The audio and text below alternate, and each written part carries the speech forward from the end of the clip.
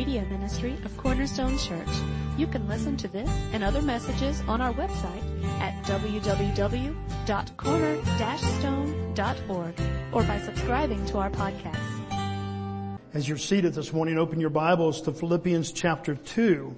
We're going verse by verse through Philippians. I told you last week, I just reminded you a couple of seconds ago, this is my favorite passage in the Bible. I love all the Word of God, but this probably has impacted my ministry over the last 41 plus years more than anything. Most of those times of impact, it has completely silenced me. It has spanked me on too many occasions that I can even imagine and count. And it has broken me and reminded me of my prideful heart. And when we begin to look at Christ and the humility that is described here in this passage, it is hard to walk away with anything but kind of a conflict because in our own humanity, because we are prideful people. We'll look at that a little bit later, but at our core, after the fall, we are a very prideful people, and we even see that our original sin and rebellion against God, even the angels had this pride, and it's what Satan got thrown out of heaven for. It all comes down to this pride that now is inherent and core to our very being. And so all of a sudden when we see something about humility here, it goes against the wiring that we have. In fact, even as we would teach our children, we want them to end up being humble adults. But a lot of the lessons that we teach little kids is to stick up for themselves. And that's because sometimes I don't know that we always really are good at identifying the difference between Christ-like humility and humiliation. Christ was never humiliated, or I believe that he never allowed himself to be humiliated. No, he chose the path of humility. And there's a big difference. There's a really big difference. Jesus was nobody's doormat. He was a man's man. I believe in every capacity. And yet at the same time, as we would read this week and in the weeks to come, as we see this description that Paul gives about the path that Christ took, it was an emptying of himself. It was not something that was taken from him. It wasn't something that was robbed from him. It wasn't against his will. No, he willingly walks this path. And so that's our challenge today. How do we willingly do that? How do we come to a place in our lives when we say, okay, here's a path of my pride, and here's a path of humility and thinking of others more than I think of myself, which seems like a human impossibility. I'm wired to think about myself. I'm wired to, how many of you have already thought about what you're going to have for lunch? Or now that I said that, now you're just, oh yeah, what are we having for lunch? How many of you have wondered what I'm having for lunch? Not a single person, okay? And to be honest with you, I have not thought about what you're having for lunch either, okay? See, we're contained right here, and this is our natural kind of thinking process. We think about, different things, and from time to time we can think about the people in Florida, and yet we're thankful that the storm didn't hit here, and yet so it's not that we cannot be compassionate people. It's not that we only think of ourselves, but our natural wiring is always going to be first and foremost thinking about ourselves. It's just how we are now that the fall has come. That is, that because of sin and being born in that sin nature. And so I come to this passage and it has guided me. Whether you are in business and you have heard seminars on servant leadership, a lot of it is birthed out of this passage right here in this description of Jesus Christ. It's a perfect mix of theology, practicality, and just good sound reasoning, just good common sense. And in these 11 verses, we see the foundation of Paul's letter to the Philippians. I would say that we see a foundation of all of Paul's writings, and all of his theology is kind of core to this is how you live it out. At the core of his theology is always going to be that Christ and Christ alone has made us right with a holy God when we trust in the work of Christ. That's the core of his theology. The core of his practicality of how do you live this out, we begin to see is really in the heart of this passage, I believe. And so Philippians has all these really loaded verses. It has all these famous verses like Philippians 4:13. I can do all things through Christ who strengthens me. And I've told you before, guys, we use that kind of as this bumper sticker. We kind of use it out of context. You understand the humility of Christ, and you will get, I can do all things through Christ who strengthens me. How can I ever think of somebody else as much or more that I would consider myself? This is so unnatural. This is so against the way that I'm wired up because of Christ. When you understand this passage, then you begin to understand truly all these other wonderful passages here in context. I would even believe that this truth not only is life-changing, but it will change you perhaps more than any other in practical sense than almost any other passage in the Bible. So with that in mind, let me go ahead and I'm going to read all 11 verses. We're not going to cover all those 11 today, but I want you to see the full context, at least of this part of what Paul is writing. Philippians chapter 2, starting with going through verse 11. And it's not going to be on the screen right now, so if you have your Bibles, your phones, your tablets, whatever, you can follow along with me. I'll be reading from the ESV version. So if there's any encouragement in Christ, any comfort from love, any participation in the Spirit, any affection and sympathy, complete my joy by being of the same mind, having the same love, being in full accord and of one mind. Do nothing from selfish ambition or conceit, but in humility count others more significant than yourselves. Let each of you look not only to his own interest, but also to the interest of others. Have this mind among yourselves, which is yours in Christ Jesus, who though he was in the form of God, did not count equality with God a thing to be grasped, but emptied himself. By taking the form of a servant, being born in likeness of man, and being found in human form, he humbled himself and became obedient to the point of death, even death on a cross. Therefore God has highly exalted him and bestowed upon him the name that is above every name, so that at the name of Jesus every knee shall bow, in heaven, on earth, and under the earth, and every tongue confess that Jesus Christ is Lord, to the glory of God the Father. Paul begins this passage by connecting it with the study that we had last week. The major verse I told you last week, and the number of verses that we're looking at were Philippians 1:27. It's kind of this core part that holds the rest of the instruction together. And in Philippians 1:27, remember he said, only let your manner of life be worthy of the gospel of Christ, so that whether I come and see that you are absent or I hear of you, and that you are standing firm in one spirit, one mind, striving side by side for the faith of the gospel. He puts all the emphasis that our life as a Christian should reflect a Christ likeness. Well, what does that look like?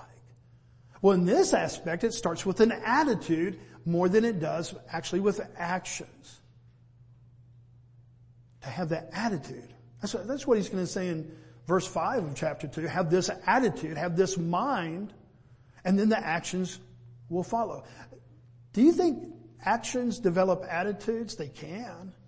But most time, attitudes develop actions.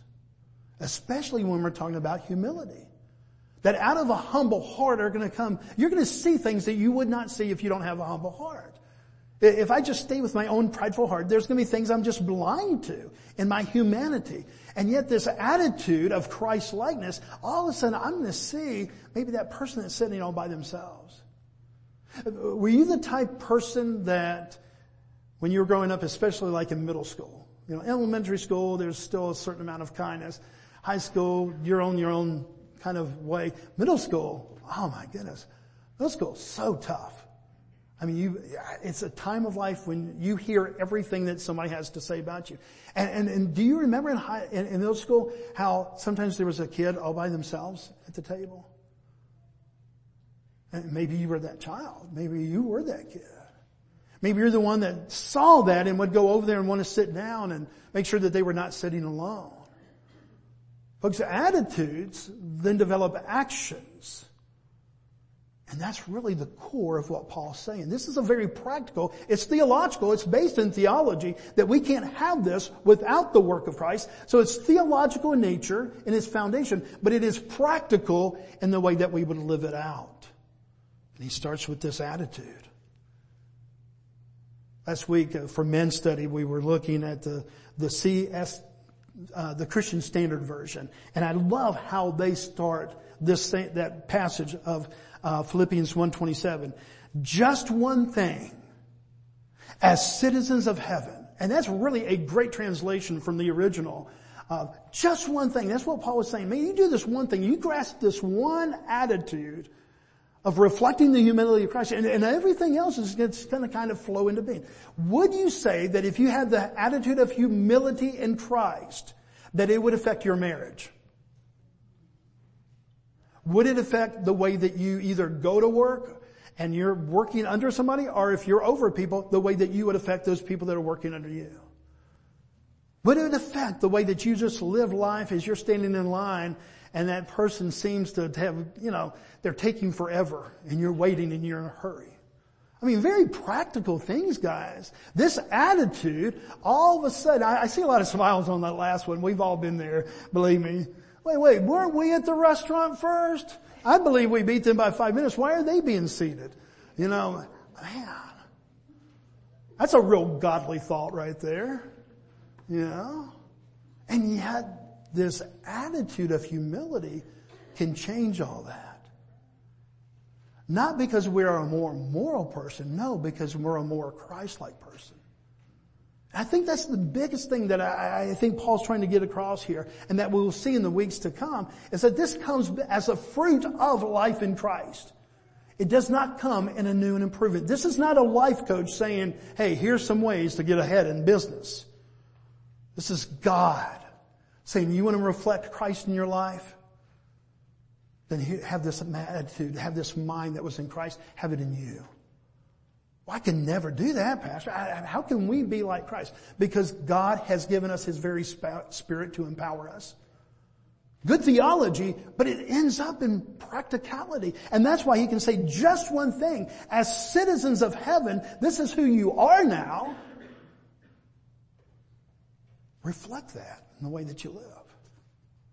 Good theology, good practicality of how we live it out. So Paul shows us what that looks like in real life. The first thing that we notice is where it comes from. This unity, if you notice that he repeats in Philippians chapter 2 some of the things that he just stated at the end of Philippians chapter 1. Now remember, guys, we're the ones that added chapters and verses, okay? Paul didn't say chapter 2, verse 1. No, we came back, and so that a pastor could get up there and say, open your Bibles to Philippians chapter 2, verse 1. We came back and added where we thought breaks would be and kind of divided up. Paul wrote one letter. He didn't divide it up. He's just writing to the Philippians.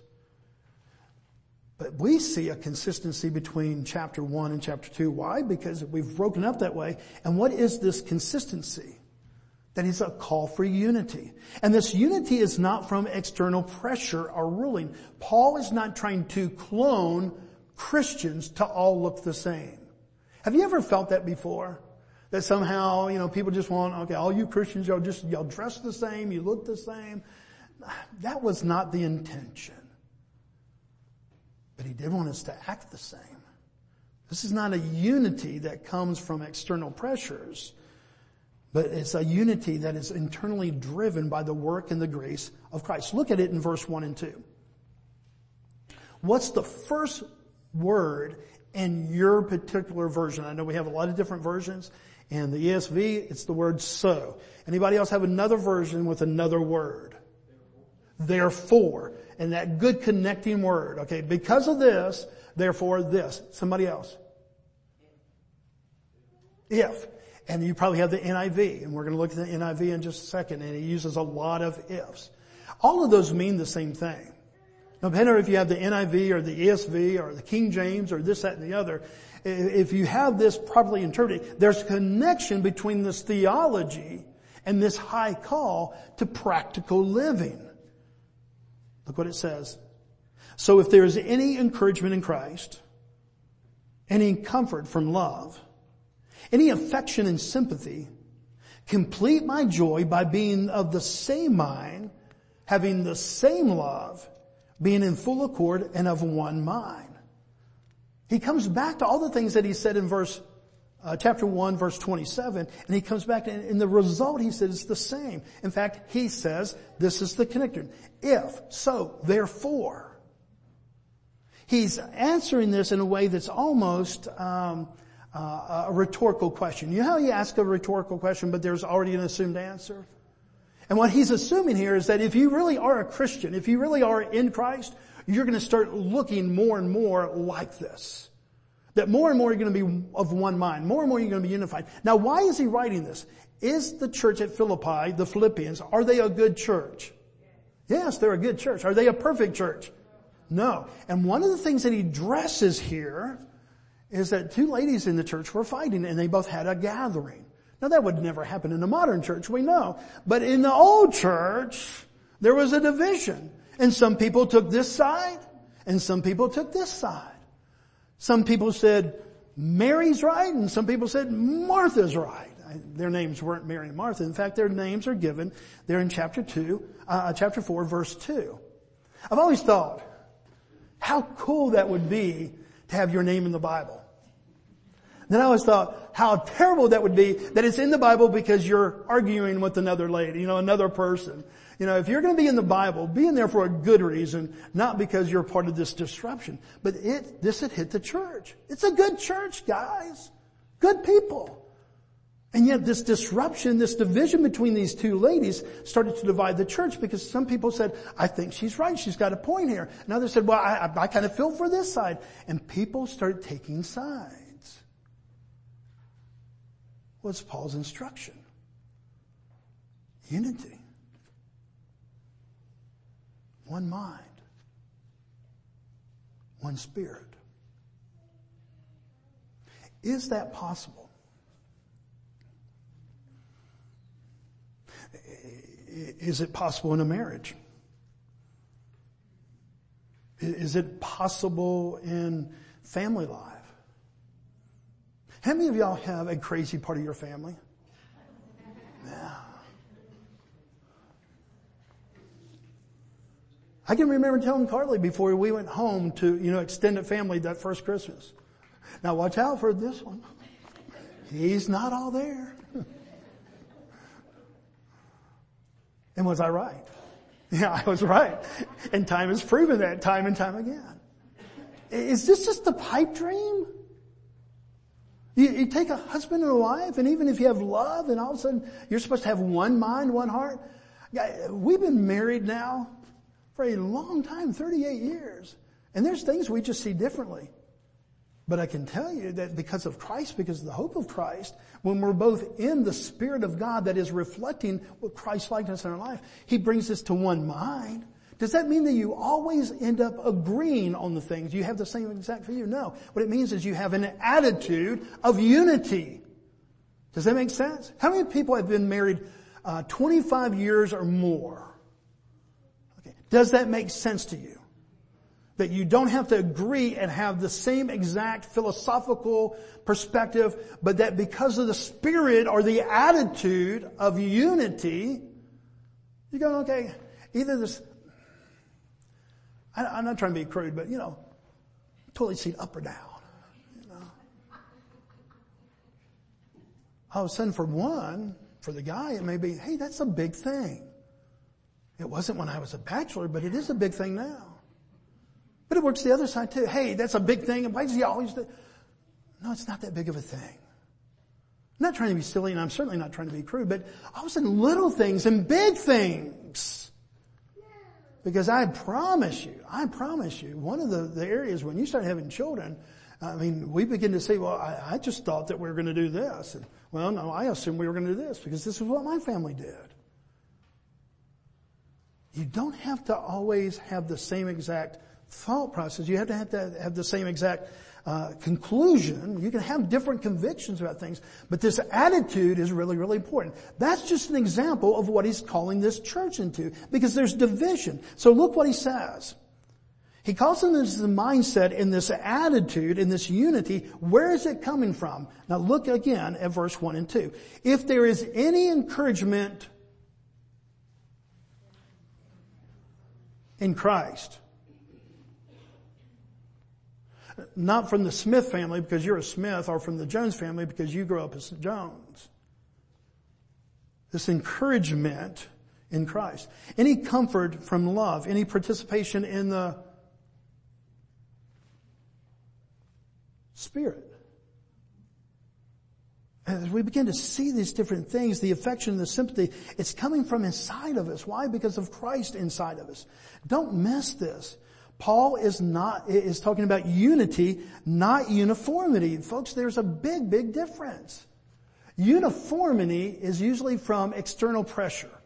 For example, 55 miles an hour.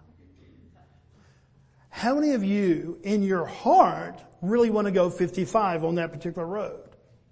How many of you would like to drive 95? Yeah.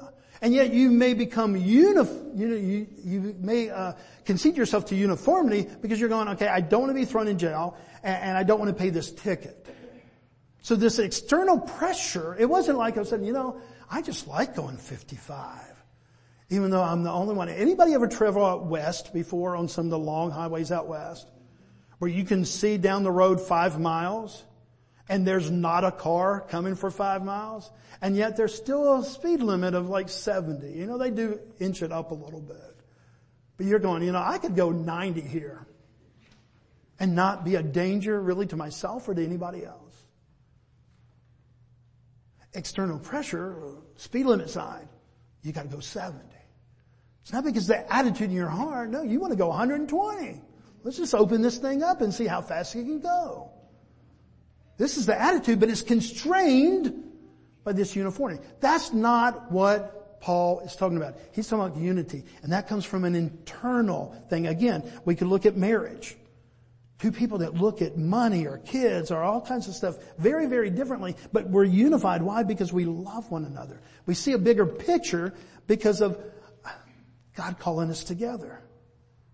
The source of this unity that Paul is calling them to is not them becoming better people. It is unified in Christ. It is the Holy Spirit of God changing their minds and their attitudes.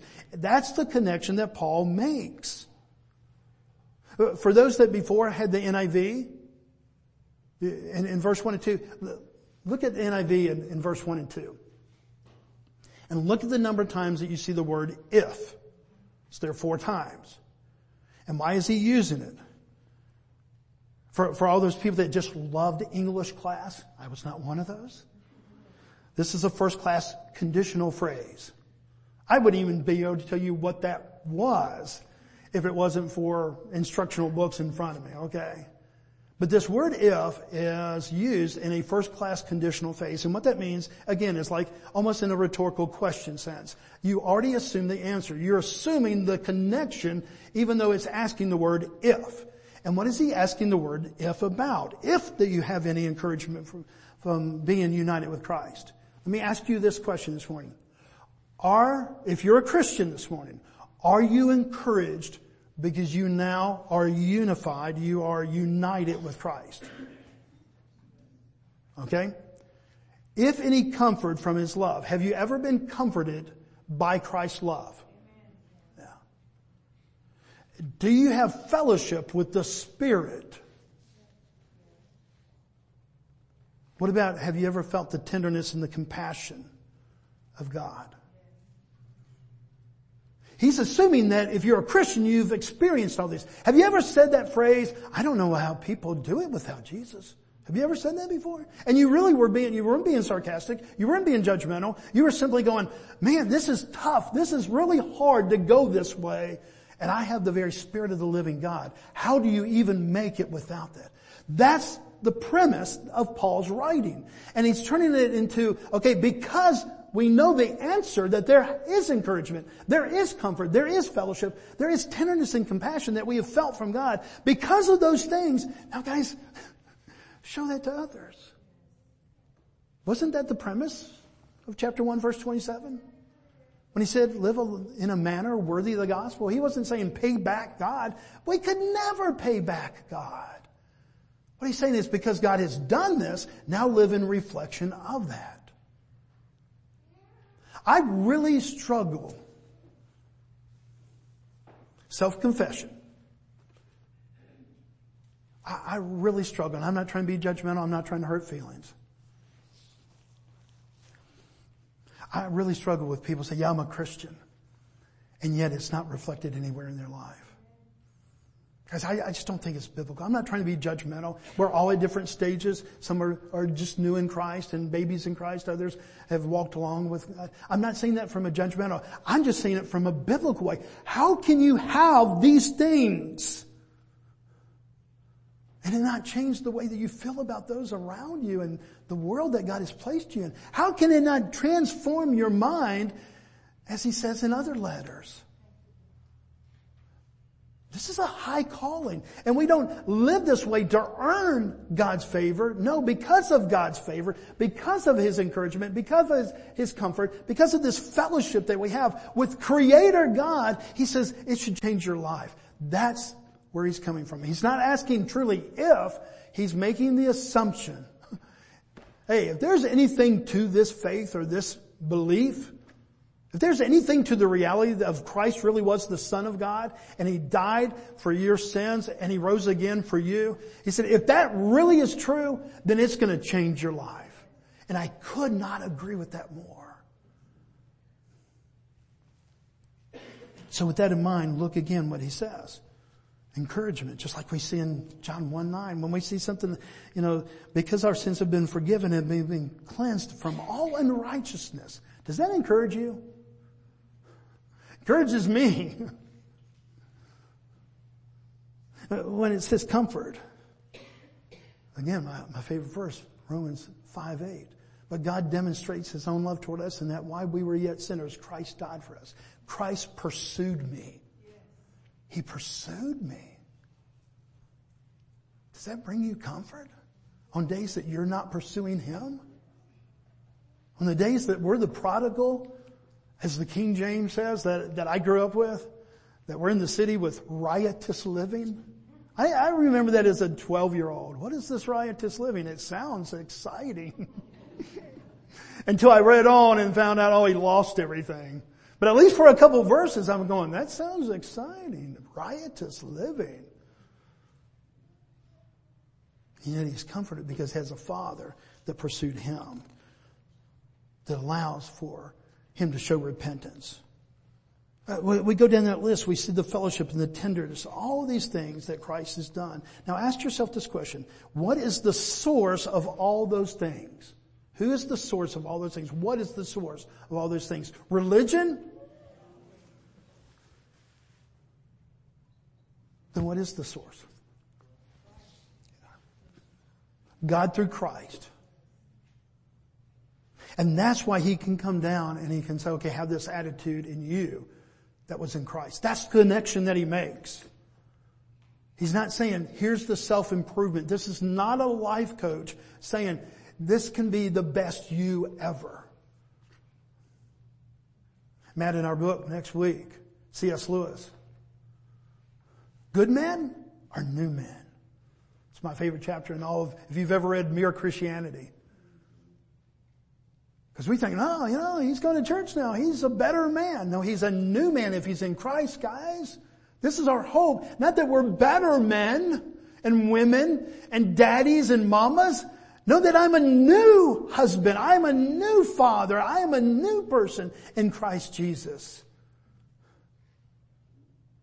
And that's what he's saying here. All this hope is down to the person and the work of Christ. So what is the instruction? Verse 2 and 3, complete my joy by being of the same mind, having the same love, being in full accord with one mind. Do nothing from selfish ambition or conceit, but in humility count others more significant than yourselves. How many of you does that sound like a good thing to do? It sounds very honorable. It sounds very moral. It sounds very Christian. And yet, the real challenge here is not just to have the actions of that, but to have the attitude of that.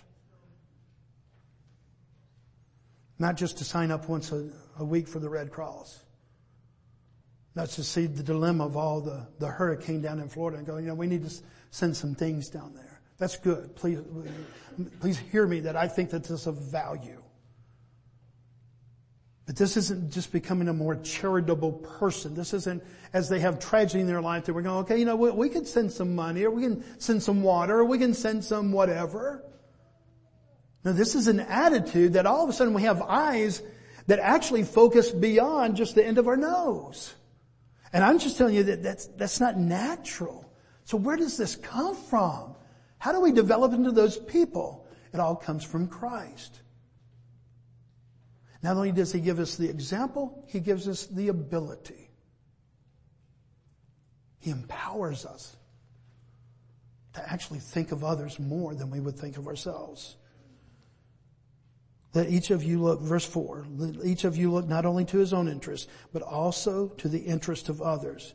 Have this mind, this attitude among yourselves, which is yours in Christ Jesus. If you're a Christian here this morning, if you've put your trust and your faith in the finished work of Christ, that he died for you and he rose again for your sins, and that is what has united you together with a holy God, then he says, this is yours in Christ Jesus. You have this ability now. This humility comes from the life of Christ himself. And we'll look more into that next week as we look at verses 6 through 8. But let me get into the practical here. The key to a better marriage, guys, the key to a better church, a key to being a better worker or a better boss is Christ-like humility. To have an attitude that starts to think of others more than you think of yourselves. Folks, would you agree that we are full of pride? Pride was the original rebellion against God. The book of Isaiah tells us about Satan, how he was the most pretty of, the most powerful, the most, beautiful of all the angels. Isaiah 14 verses 13 and 14 says, and you said in your heart, I will send, this is Satan, I will send to heaven above the stars of God. I will set my throne on high. I will sit on the mount of assembly in the far reaches of the north. I will ascend to the highest of the clouds. I will make myself like the Most High. That's what the words of Satan. What is that a spirit of? Pride. I'm the most powerful of the angels. I'm the most beautiful of the angels. The only one above me is God, and I'm going to take him on. That was Bobby's paraphrase. That's basically what he's doing. And what happens? He gets cast out of the presence of God, along with all those that kind of bought into that. A third of the angels out of heaven. When we look at what we call the original sin in the Garden of Eden. Genesis 3:6. And so when the woman saw the tree was good for food, and that it was a delight to the eyes, and that the tree was to be desired to make one wise, where's all the focus? Man, this looks good to me, and it's desired to make me wise. She took of the fruit and ate, and she also gave some to her husband who ate. This whole sin, a basis of pride, this focus on self. Pride is internal. Isaiah passage, said in your heart. The Genesis passage, desired to make one wise. It lives and is the core of our sin nature. It is the root of all of our sins, our own pride and our own selfishness. Have you ever noticed that the measure of pride and the measure of selfishness kind of work in unity? As one goes up, I'm feeling more and more selfish. It's kind of generated by my pride, and my pride generates more selfishness. So they work together. They're cousins, and they just hang out together. The biblical conclusion is that you and I don't have a dose of pride. We don't have kind of I'm not feeling so great today. I've got just a little bit of a sniffle. No, we have a deadly case of arrogant pride and selfishness. Would you agree biblically on that? Because that's what the Bible says, okay? So it seems as though God is asking for the impossible, because if we're wired up this prideful and this selfish, how in the world can we ever be like Christ? Because of Christ and because of his victory. Both the work of Christ on the cross, the example of Christ on the cross, Paul not only suggests humility, but he shows us the defining marks of true Christianity. Humility, this mindset reflects that Christ is in us and that we are in Christ. Have you ever heard the phrase before, preach the gospel to yourself every day? The Puritans used to say that a lot. Preach the gospel to yourself. Well, no, what did they mean? Remind yourself of who you were and who you are. This next quote. The gospel takes us lower than we would ever take ourselves. And it takes us higher than we could ever take ourselves. Do you believe that's true? That has some truth. Now, what does the person mean by the gospel takes us lower than we would ever take ourselves? Most of us, when we're describing any element of our own badness, we kind of minimize it. Why? Because we say, well, at least I'm not like fill in the blank. And we pick out one of the worst human beings who's ever walked this earth, and we're going, at least I'm like him. So we don't take ourselves low. We may take ourselves a little bit lower, but we don't take ourselves low. And that's why, do you know that years ago in that song Amazing Grace, a lot of people want to take out the word that saved a wretch like me. Well, I'm just kind of offended by that whole wretch stuff. Because, I'm just not really a wretch. Well, the Bible says that you are without Christ. That was our condition. So there was nothing holy within us. There was nothing righteous in us. All of our righteousness is from Jesus Christ. So the gospel, the true gospel of what Christ has done, it's going to take us lower than we would ever take ourselves. But get this, here's the good part. Okay, guys? It takes us higher than we could ever take ourselves. Have you ever felt unworthy of God's grace and His mercy? I mean, had those days when you're going, God, I don't know how you love me. I don't even love myself. Well, it's good that you don't have to love yourself. God sufficiently loves you if you're in Christ. I mean, God is love. He loves everybody, but that love is personalized when we trust in what Christ has done.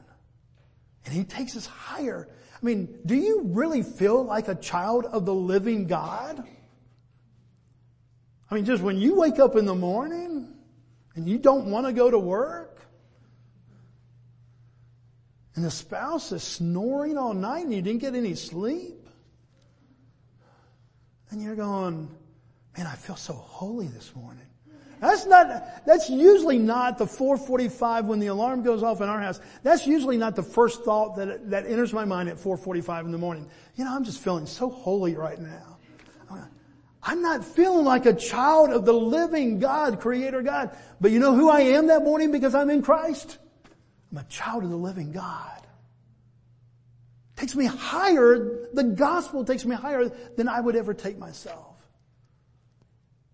And when we really understand the gospel, when we embrace the gospel, when we preach the gospel to ourselves, we'll understand this more and more every day. Let's start to close. Philippians 2:5. Have this mind, this attitude in yourselves, which is yours in Christ Jesus. There's a challenge part to have this mind, this attitude in yourself. That's the challenge part. Here's the encouraging part. This is yours in Christ Jesus. If you're a Christian, you already have the ability to do this. It doesn't mean it's automatic. But now you have the ability. Why? Because the Bible says that when we become a Christian, when we're saved, whatever term you want to use there, to talk about when we place our trust in Jesus Christ, we are empowered by the Holy Spirit. The Holy Spirit of God, God Himself, comes and dwells in us. And He gives us the ability to do things that we would have thought unthinkable before, especially thinking of others more than we do ourselves.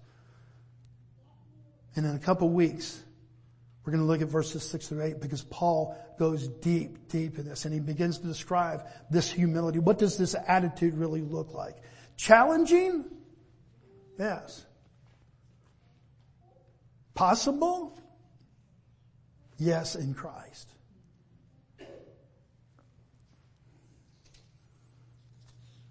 How would it change, for those that are married today, how would it change your marriage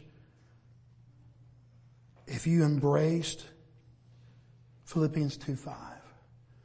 God, I see the attitude of Christ. I see the mind of Christ. And now you said that that's mine. I can think that way. I can react that way. I can have an attitude that produces the actions of that. That's what God is saying. How would it affect you in all the other relationships that you have in life? This is what God is saying to us. Challenging, yes. but encouraging, yes. It's the high call of the gospel. Let's pray together this morning. Father God, this morning as we come and as we open up your word, we see this part of your word, Father, that is so challenging to us because we know that our very DNA, Father, our very wiring is kind of set up in a whole different manner. Father, I just naturally think about my own self. Father, I see when I got to the restaurant and when everybody else got to the restaurant, and I just think, okay, we should be next.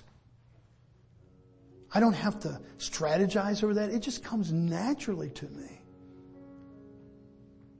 And Father, I can give 1,000 other different descriptions of how my own selfishness, my own pride, my own narrow sighting on focus on self comes out every single day. So in one way, Father, we read this and it seems like it's impossible. And yet, Father, you've made it possible to everybody who is truly a Christian, everybody who truly has trusted Christ for their salvation. And you've empowered us now, Father, to be able to live this life. For me to love my wife as Christ loved the church. Impossible on my own. Made possible by the death, burial, and resurrection of Christ and the empowering of your Spirit. Father, thank you. Father, thank you for Christ. He is our hope and He is our Redeemer. Help us to stand amazed, Father, amazed at this Christ. So amazed that it begins to change our attitudes and therefore change our actions in life. We love you, Father, and we thank you for Jesus and how that brings us new life every single day. We pray this in the power of His name. Amen.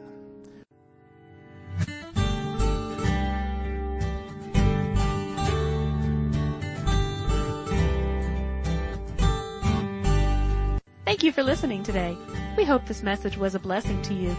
To learn more about our church or our media ministry, you can visit us online at www.corner-stone.org or find us on Facebook.